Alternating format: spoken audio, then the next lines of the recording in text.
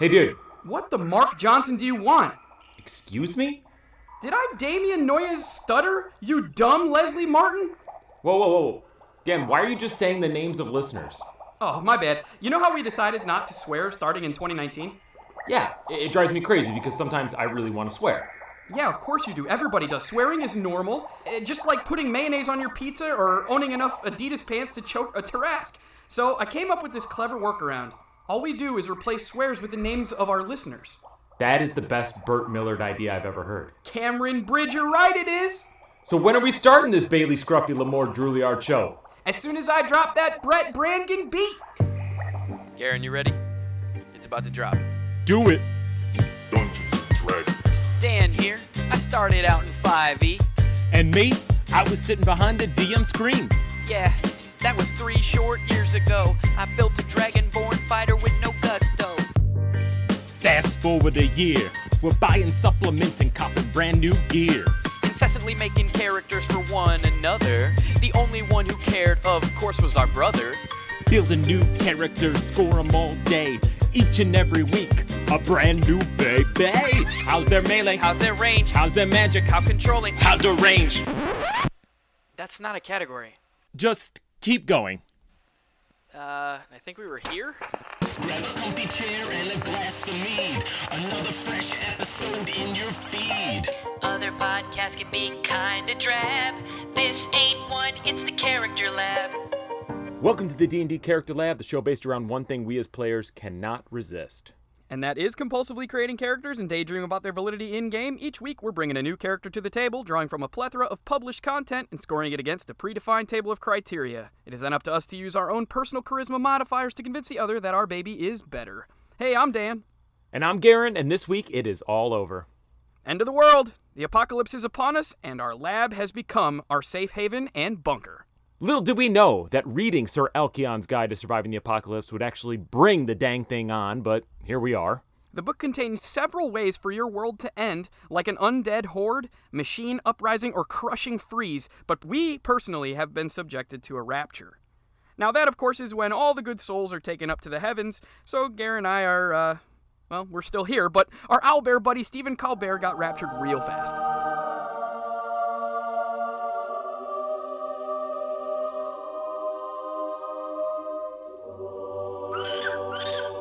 We'll see you again one day, you sweet little thing.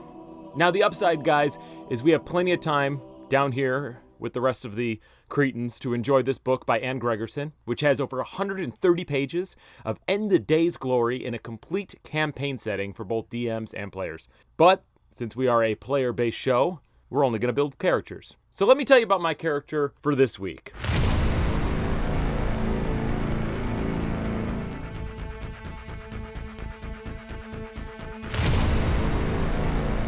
When the change happened, people scattered, hid out, and tried to survive, living in small communities behind walls or underground, trying to stay on the right side of life as long as possible for the eventual tide took them.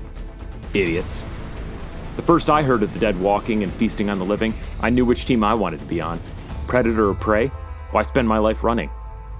I walked out of my crappy little lean-to in the poor farming town I spent my life toiling, and sought out the first husk I could find. I jammed my arm in his mouth before he can even make a move. Once his rotten and broken teeth pierced my flesh, I drove a trowel through his lopsided skull and yanked it out. The wound in my arm festered, becoming more painful as time went on. I felt my head get hot, then strangely light. My body began to decompose from the inside out. I mean, at first, it's hard to notice, but soon you can actually hear your intestines start to squish and slop inside under the gray and dull skin. And none of this matters, though, because I constantly feel myself getting stronger. I walked out among the husks while my change took place, using their levels of rot to determine where I was at in the process. It's kind of fun, watching yourself die and be reborn at the same time. When I finally felt like I'd turned enough, I decided to bite my first warm blood.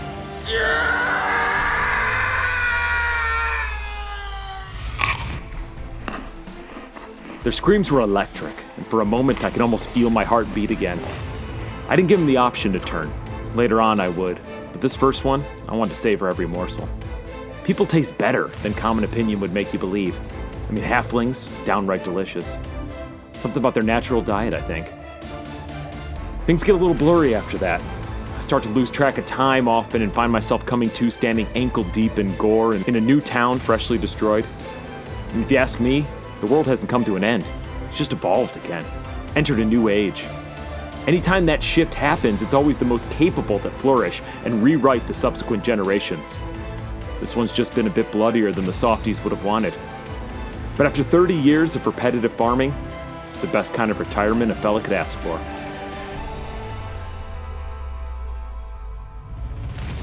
So I bring Brass. He is a level 10 psycho barbarian. He is of the Husk race, which is, of course, Anne Gregerson's take on zombies. And he is the raider background, because he just kind of roams around doing what he wants. He's a bad boy. And we have our first narrative backstory in the lab. I'm a little bit freaked out by this guy. I think that he might be doing some serious damage output.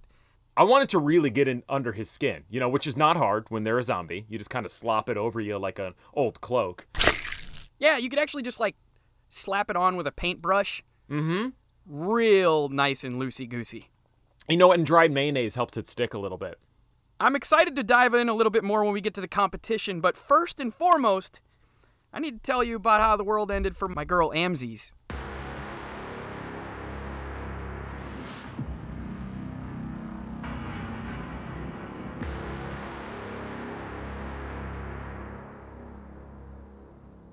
The year is 2400 in the Sword Coast.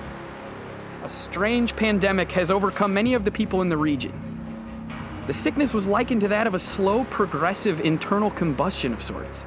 Glowing veins with a slow, growing warmth that radiates outward through the skin, followed quickly by a glowing burn of your eyes. Your skin starts to actually burn to the touch, followed by an actual combustion of the body and a disintegration into ashes.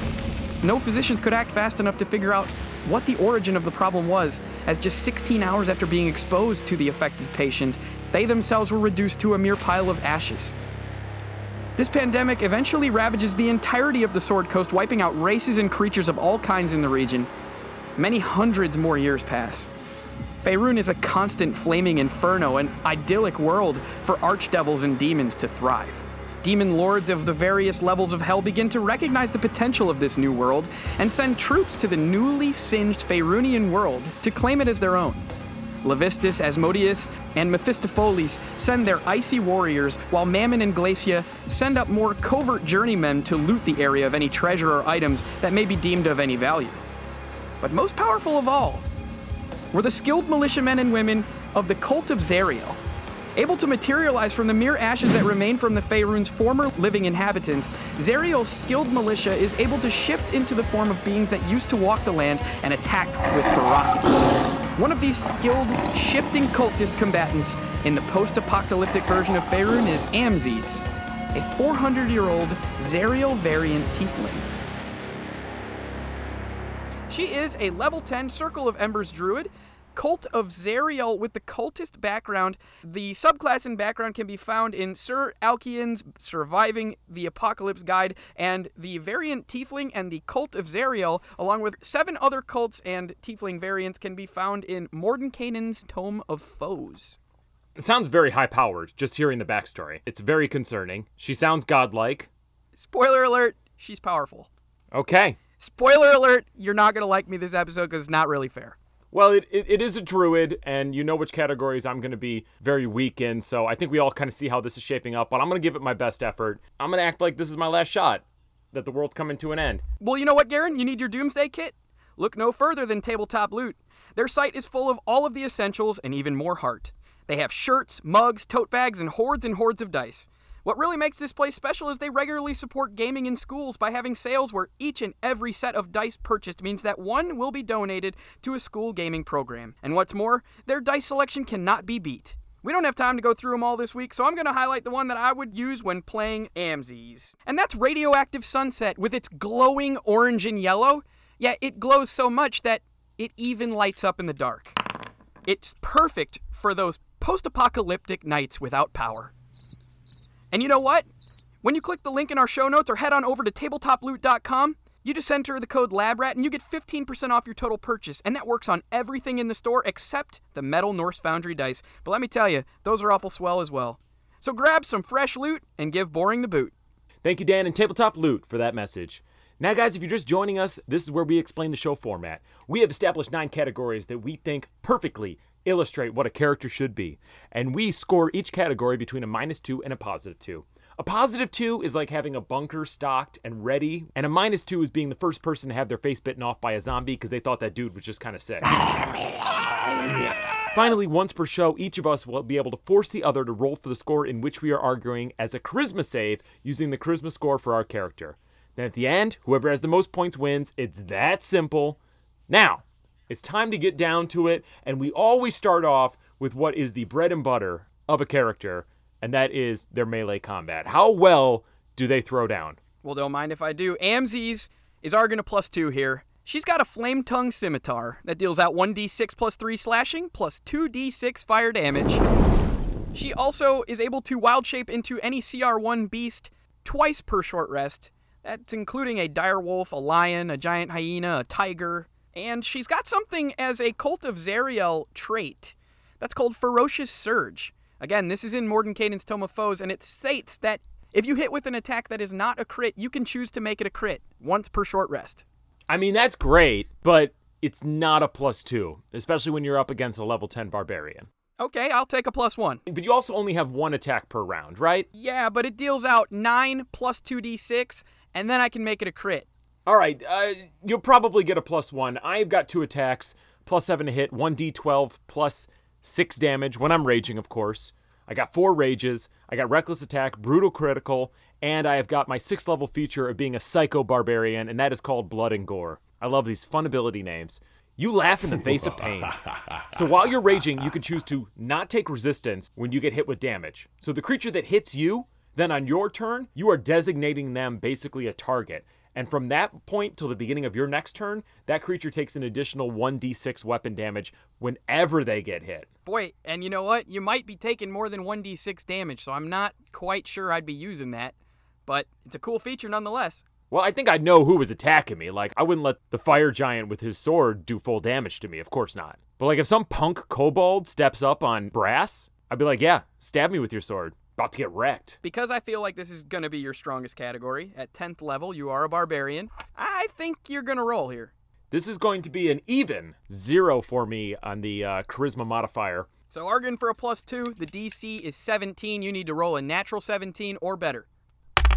Natural 20. Oh, he gets a +3, folks. He gets a +3. Oh. That's how it works here in the lab. A natural 20 is a +3. A natural 1 is a -3. We don't even talk about that because it doesn't happen enough. That might have just made this a close match. I'm feeling so good about this now. Yeah, I agree. So take us into ranged. What kind of ranged weapon damage does your barbarian do? Simple. All the barbarian stuff, all the stuff I already said, and I'm using a javelin, so I think it's a +1 instead. Simple enough. I'm arguing a -2. I have no ranged weapon. You are officially creaming me, but we are so early on, and we're moving into burninating, where I tend to shine. One could say I glow. I'm arguing a +1. I have Heat Metal, Flame Strike, which is an area effect, deals out 4d6 fire and 4d6 radiant damage on a failed dex save or half as much on a success. Fireball, Flame Arrows, Wall of Fire, Searing Smite, Branding Smite. I have Immolation, which is a 5th level evocation spell, and basically you target a creature, they have to make a dex saving throw, and they take 8d6 fire damage on a failed save or half as much on a successful one, and on a failed save, they also burn for the spell's duration. No!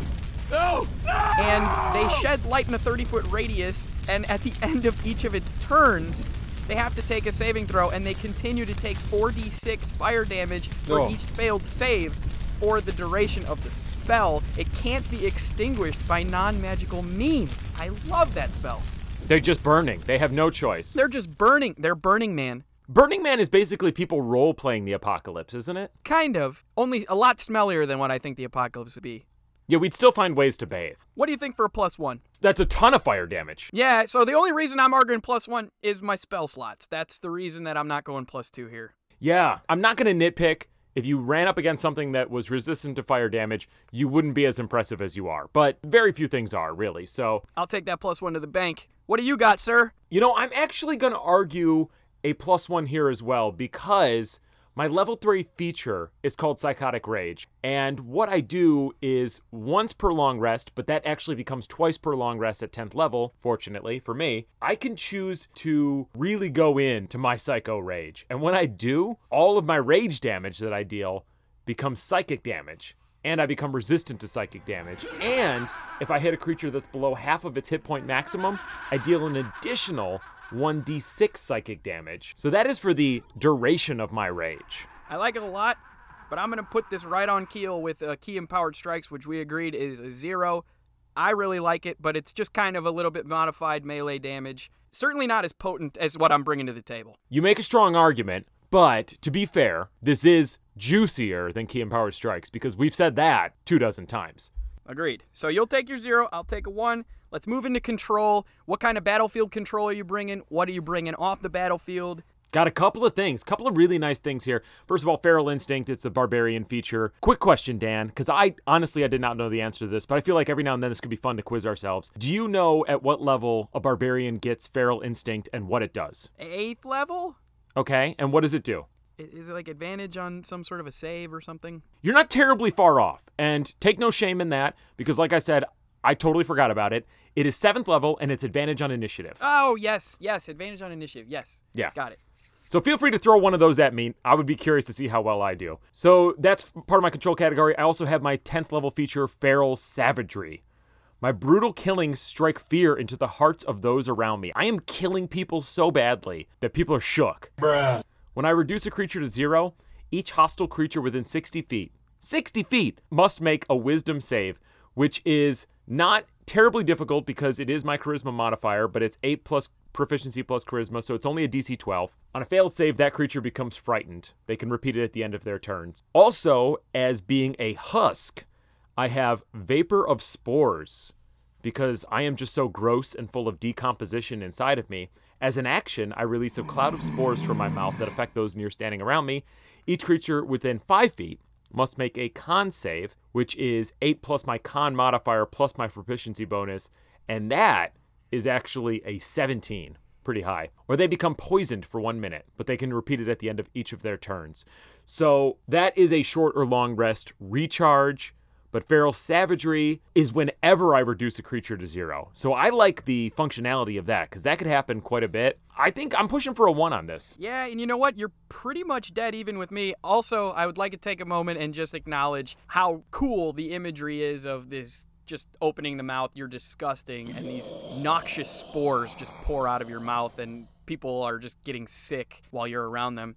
Really cool stuff. I'm arguing a +1 here as well. I took the Flame of Phlegethos feat out of Xanathar's Guide to Everything, and it's actually when you roll fire damage for a spell you cast, which for me is all of my spells, you can re-roll any one you roll and use the new roll. Whenever you cast a spell that deals out fire damage, you can wreathe yourself in flames until the end of your next turn, and any creature that hits you with a melee attack within 5 feet of you takes 1d4 fire damage. There's no limit to the amount of times I can use that. Oh, no limit. That's fantastic. Yeah, it's not an incredible amount of damage, but it's kind of like a Hellish Rebuke, kind of just automatically every time you're casting a spell. I also have the Pyrotechnic spell, which we make fun of sometimes on this show, but it has a great deal of control. It makes a billowing amount of smoke, it makes it difficult terrain, makes it difficult to see. Also, I took the cultist background out of this supplement, and it's called Join the Cause, which is the background feature. And basically, you have followers, and their followers can offer you assistance, including offerings of a place of rest, as well as food and minor supplies if you need it.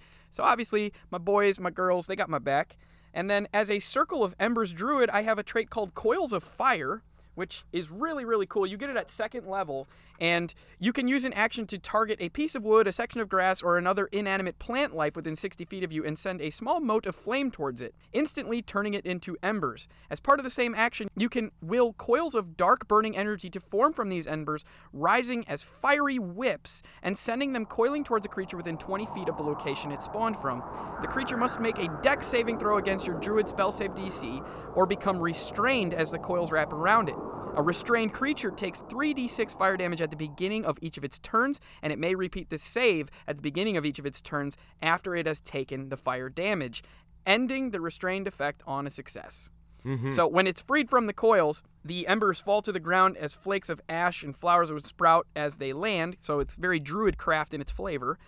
You can use this feature a number of times equal to your wisdom modifier, which is 2 for me, and you regain all expended uses when you finished a long rest. So I really like the flavor on this one. Good deal of control. I'm arguing a +1 to match you in control.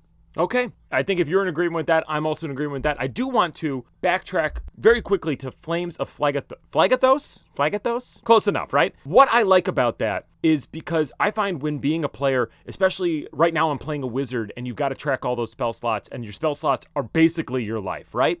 But that's what makes things like that feature and really fun cantrips feel so much more valuable to me, because then you have options and you're not so much worried about resources. Feeling like you're losing your resources when you're out there and you don't know when the long rest is coming, that is a really vulnerable feeling. So it's always great when I find something that can be used whenever you want, just to have an option, you know? Agreed. And, I had never seen this feat prior to creating this character, and I thought this would be a perfect way to expose it out to the public, because I don't think a lot of people know about some of the feats that are in Xannies. Yeah, that's an excellent point. So moving into tankiness, I'm arguing a +1 here. So my lowest point here is that I have an AC of 12 with a shield. Whoa. But, Whoa. yeah, because I have a -1 dex. So even with leather armor and a shield, it's at a 12. She's got 100 HP. She's also able to wild shape 2 times per long rest into a CR1 creature, little beefy. Resistance to fire damage as a tiefling, but I also took the Infernal Constitution feat, which gives me resistance to cold and poison damage as well. Oh, nice. So I'm arguing a +1. Okay. I've got 3 resistances. I've got 100 HP. I'm fairly beefy in the HP department. We can't discount the wild shape. Yes, and do you know how much HP one of your wild shapes like a direwolf would have? Yeah, so a direwolf would have 37 hit points. Okay, so you have a modified 174 hit points. With an AC, mind you, on a direwolf that's higher than Amzi's herself. Right, well that's good, Here's the bad news. You have a modified HP of 174 when you've wild shaped twice. I have 180, just base. You take the tough feat? I did not take the tough feat.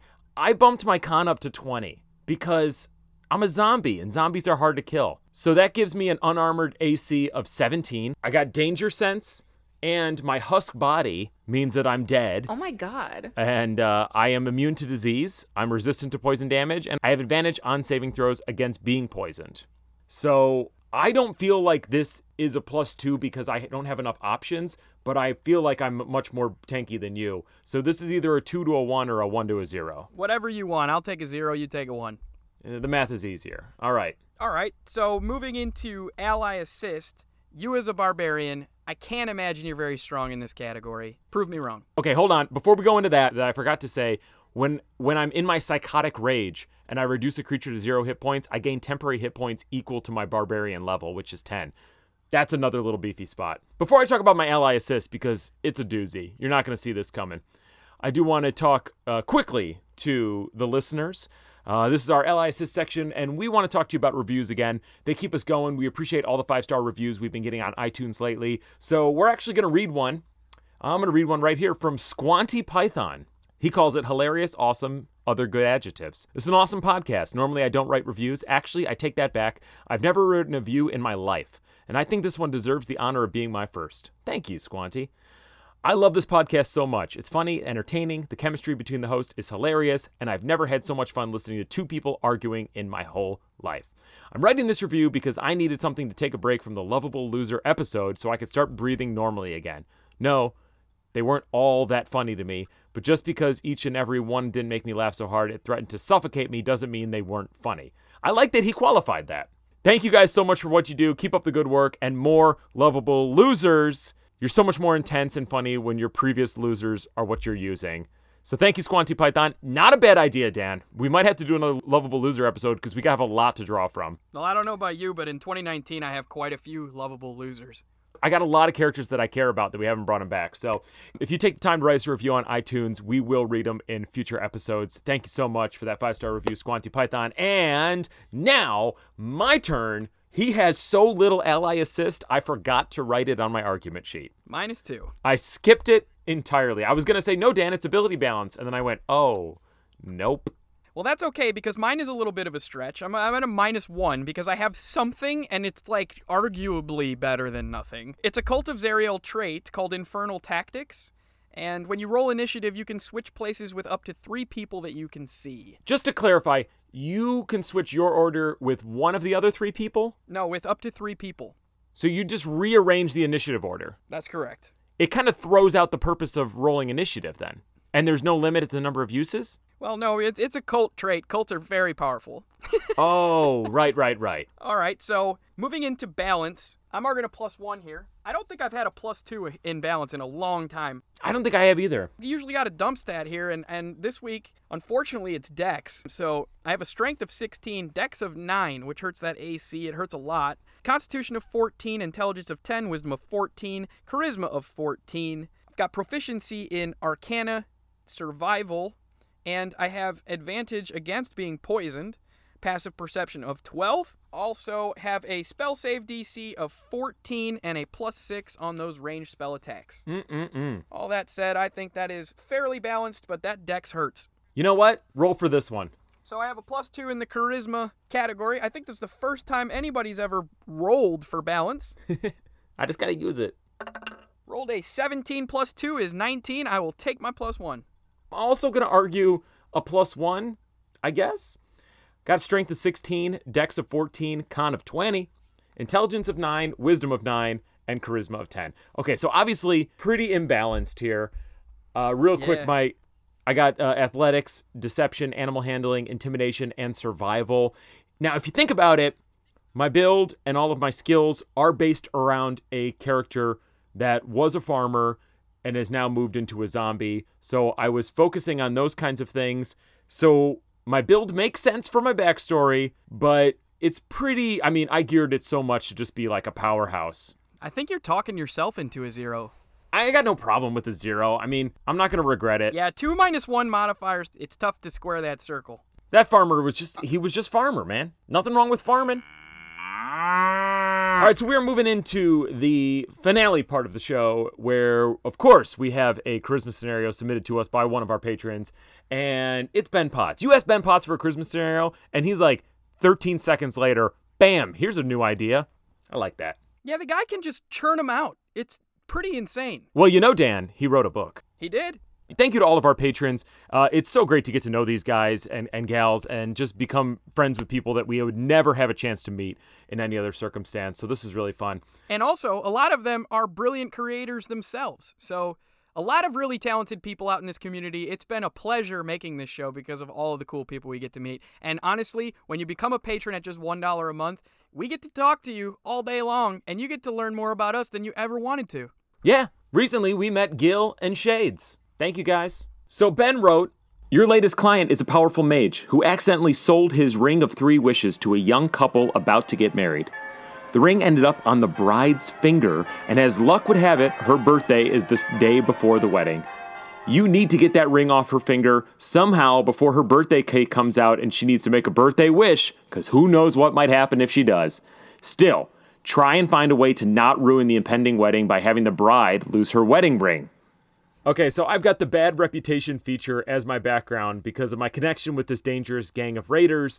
People are likely to let me get away with small things. So I saunter into, as I wrote, the wedding with my crew, and I tell the groom to just, trade me rings. I just bring this other ring, and I'm like, come on, just do it. I'm using my best mafia persona with my stank dead breath here, all up in his face. And I'm like, look. Yeah, it's possible he gets poisoned from you just talking to him. Just talking to him. And I'm like, this ring is even worth more. I got a +4 to deception checks. Let's see how I sell on that one. That's a modified 10, so not great. Look, no one is inviting you to their wedding if you smell that bad. No. She'll still have a ring. Just trade rings with me. So that's it. I use deception checks and my background feature to try and swap rings. Yeah, so this is actually going to be a -1 because you actually got this completely wrong. Because her birthday is the day before the wedding, so you're supposed to figure this out by the day before the wedding. You have failed miserably. You're very nonchalant about this whole thing. You're like, oh, yeah, so I show up at the wedding. You're a day late and $1 short. And you just lean over with your stank breath, and you're just like, hey, and you would you think about giving that ring back? We could swap it. And you just stink. It's -1. I mean, it's not smooth at all. I imagine your shirt is untucked.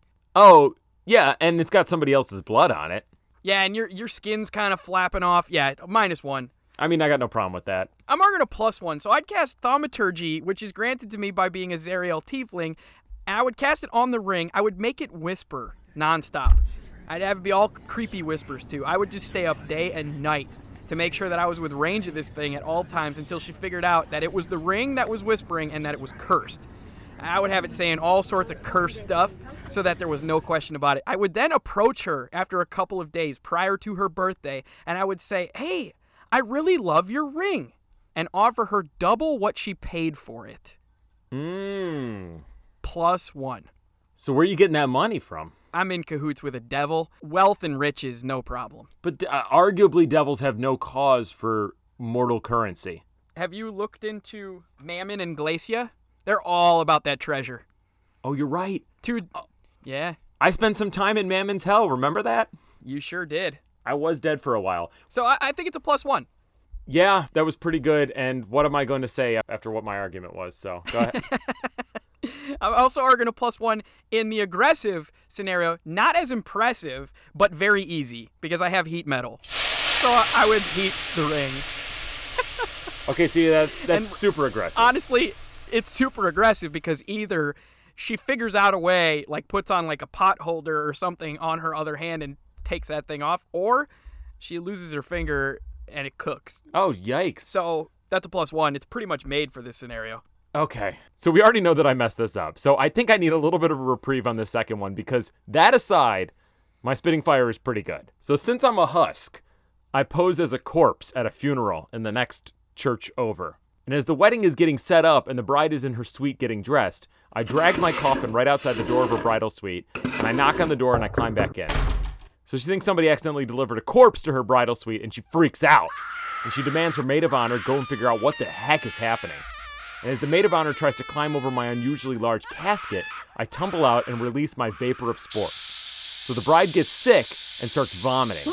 And I scamper off, so when her maid of honor comes back with her mother-in-law, soon-to-be, the mother-in-law thinks that the bride is already pregnant, and then the wedding is called off, so the problem is solved. Oh, there's a lot of presumptions here. Why would they call off the wedding if she's pregnant? No, that's even more of a reason to get married. What are you doing? You are a dishonest woman, and I don't want my son marrying you. Who knows it's even his child? A lot of assumptions here. Most of them incorrect at this point. This is not good either, Garen. No, this one's pretty good. 0. Hold on, let's listen to the judges. No! Yeah, it's okay, that's a 0. Why would they call off the wedding if she was with child?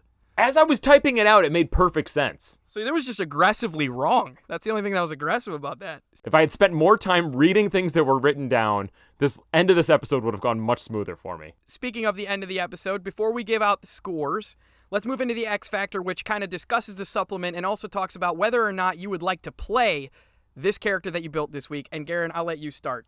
Okay, I would not want to play a full campaign as a barbarian, but that's only because I recently played most of my campaign as a barbarian. And while this sort of crazy psycho rage is awesome, this would be super fun for a one-shot because I would just love to go nuts on people. I mean, you're not going down. All that temporary HP and everything. I love the psychic damage just for its flavor, racking people's brains with the way you're raging so hard. That's a lot of fun. I think the Husk race is very successful. I think it's only the second zombie race that I have read, and it's definitely my favorite zombie race because it's an original take on it, and the Vapor of Spores feature particularly was really good. So I definitely enjoy this character for a short-term effect, but that's just because it's a barbarian. How about you? Yeah, so Garen, I'll agree with you. I really enjoyed the Husk race. And so there's 2 other races in here. I would have used one if I'm not such a stubborn jerk and I had a backstory in mind. I also thought that it was about time that we bring Mordenkainen's Tome of Foes back into the mix and start exposing a little bit more of those tiefling variants. Really cool stuff out of that supplement. Also, they have those boons and cults in there. But another thing that I did not mention about this character specifically, at 10th level of this Druid Circle, you gain resistance to fire damage. So that wasn't covered because the Tiefling already had it, but you can also see through heavily obscured areas like smoke and all that other stuff. So that was the 10th level feature. It didn't really benefit my character specifically, but very cool. Additionally, there was something called Cinder Fever, which the backstory that I explained, that pandemic was actually based off of Cinder Fever, and this supplement has different scenarios of the apocalypse, including sicknesses and all sorts of things for various situations. So if, say, the Inferno as being the apocalyptic scenario, Anne Gregerson puts in 4 or 5 different scenarios of how the world would end via an Inferno. So it's just a really cool supplement, a lot of good plot hooks in addition to character options. Would I play this character specifically? It's a little bit one-dimensional. I made it very one-dimensional. I would have this as an NPC at the table, no question. And it's, safe to say that in 2019, with the 2 spider characters that I've had from Lolth's army, as well as this Cult of Zariel tiefling, I've built a number of NPCs so far this year. So nothing very specific to a character coming out of me this week. Overall, Anne Gregerson, another great supplement in addition to Little Heroes, which we featured on this show as well. She's got other great PDFs, including Asterix Astounding Atrocities on DM's Guild. It contains over 50 new magic items, and Antonia Lupris Ravenloft's cookbook that contains a bunch of recipes so that you can actually cook with magical side effects. Yes, and Sir Alcyon's Guide to Surviving the Apocalypse is available on DM's Guild for $12.95. You get those 139 pages of professional content, and it's an Electrum bestseller as of this recording. I mean, I think it's also clear that she has really great names for her products, as the ones you listed and this one. Much underrated feature of a quality D&D download, if you ask me.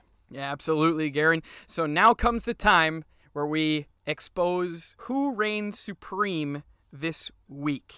And I think just like any good apocalypse, Dan, nobody wins. Because of my nat 20, I managed to hang on for a 3-3 boring old tie. Well, quite a fitting end to this episode, and thank you again to Anne Gregerson for sending us this lovely supplement. Guys, be sure to check that out on DM's Guild, and be sure to return next week as we return with an episode showing off content exclusively from our partners over at Crit Academy.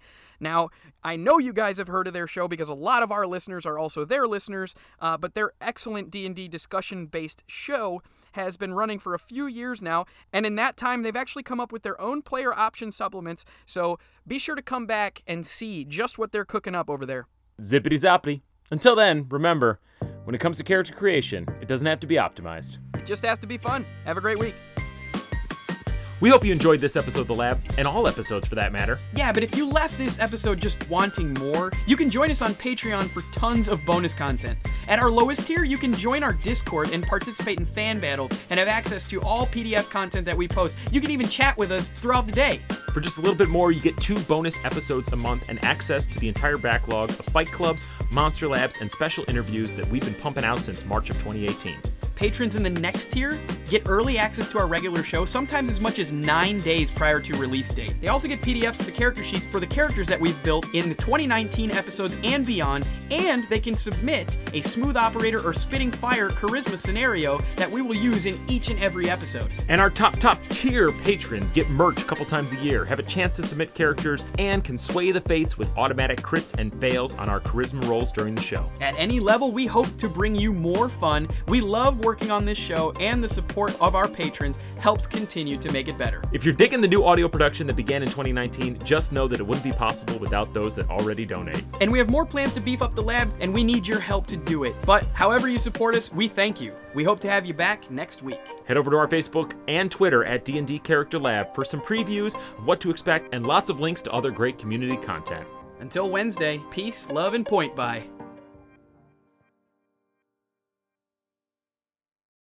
Oh, I thought this was the wedding day. That really screws up my argument. That's okay, because I also did not interpret this the same way after now hearing it out loud for some reason. I read it like a normal person reads something, but then I get this completely different impression as to what I've just read. I just had that same thing happen to me. Okay. So all right, so here's what I do. This ought to be interesting.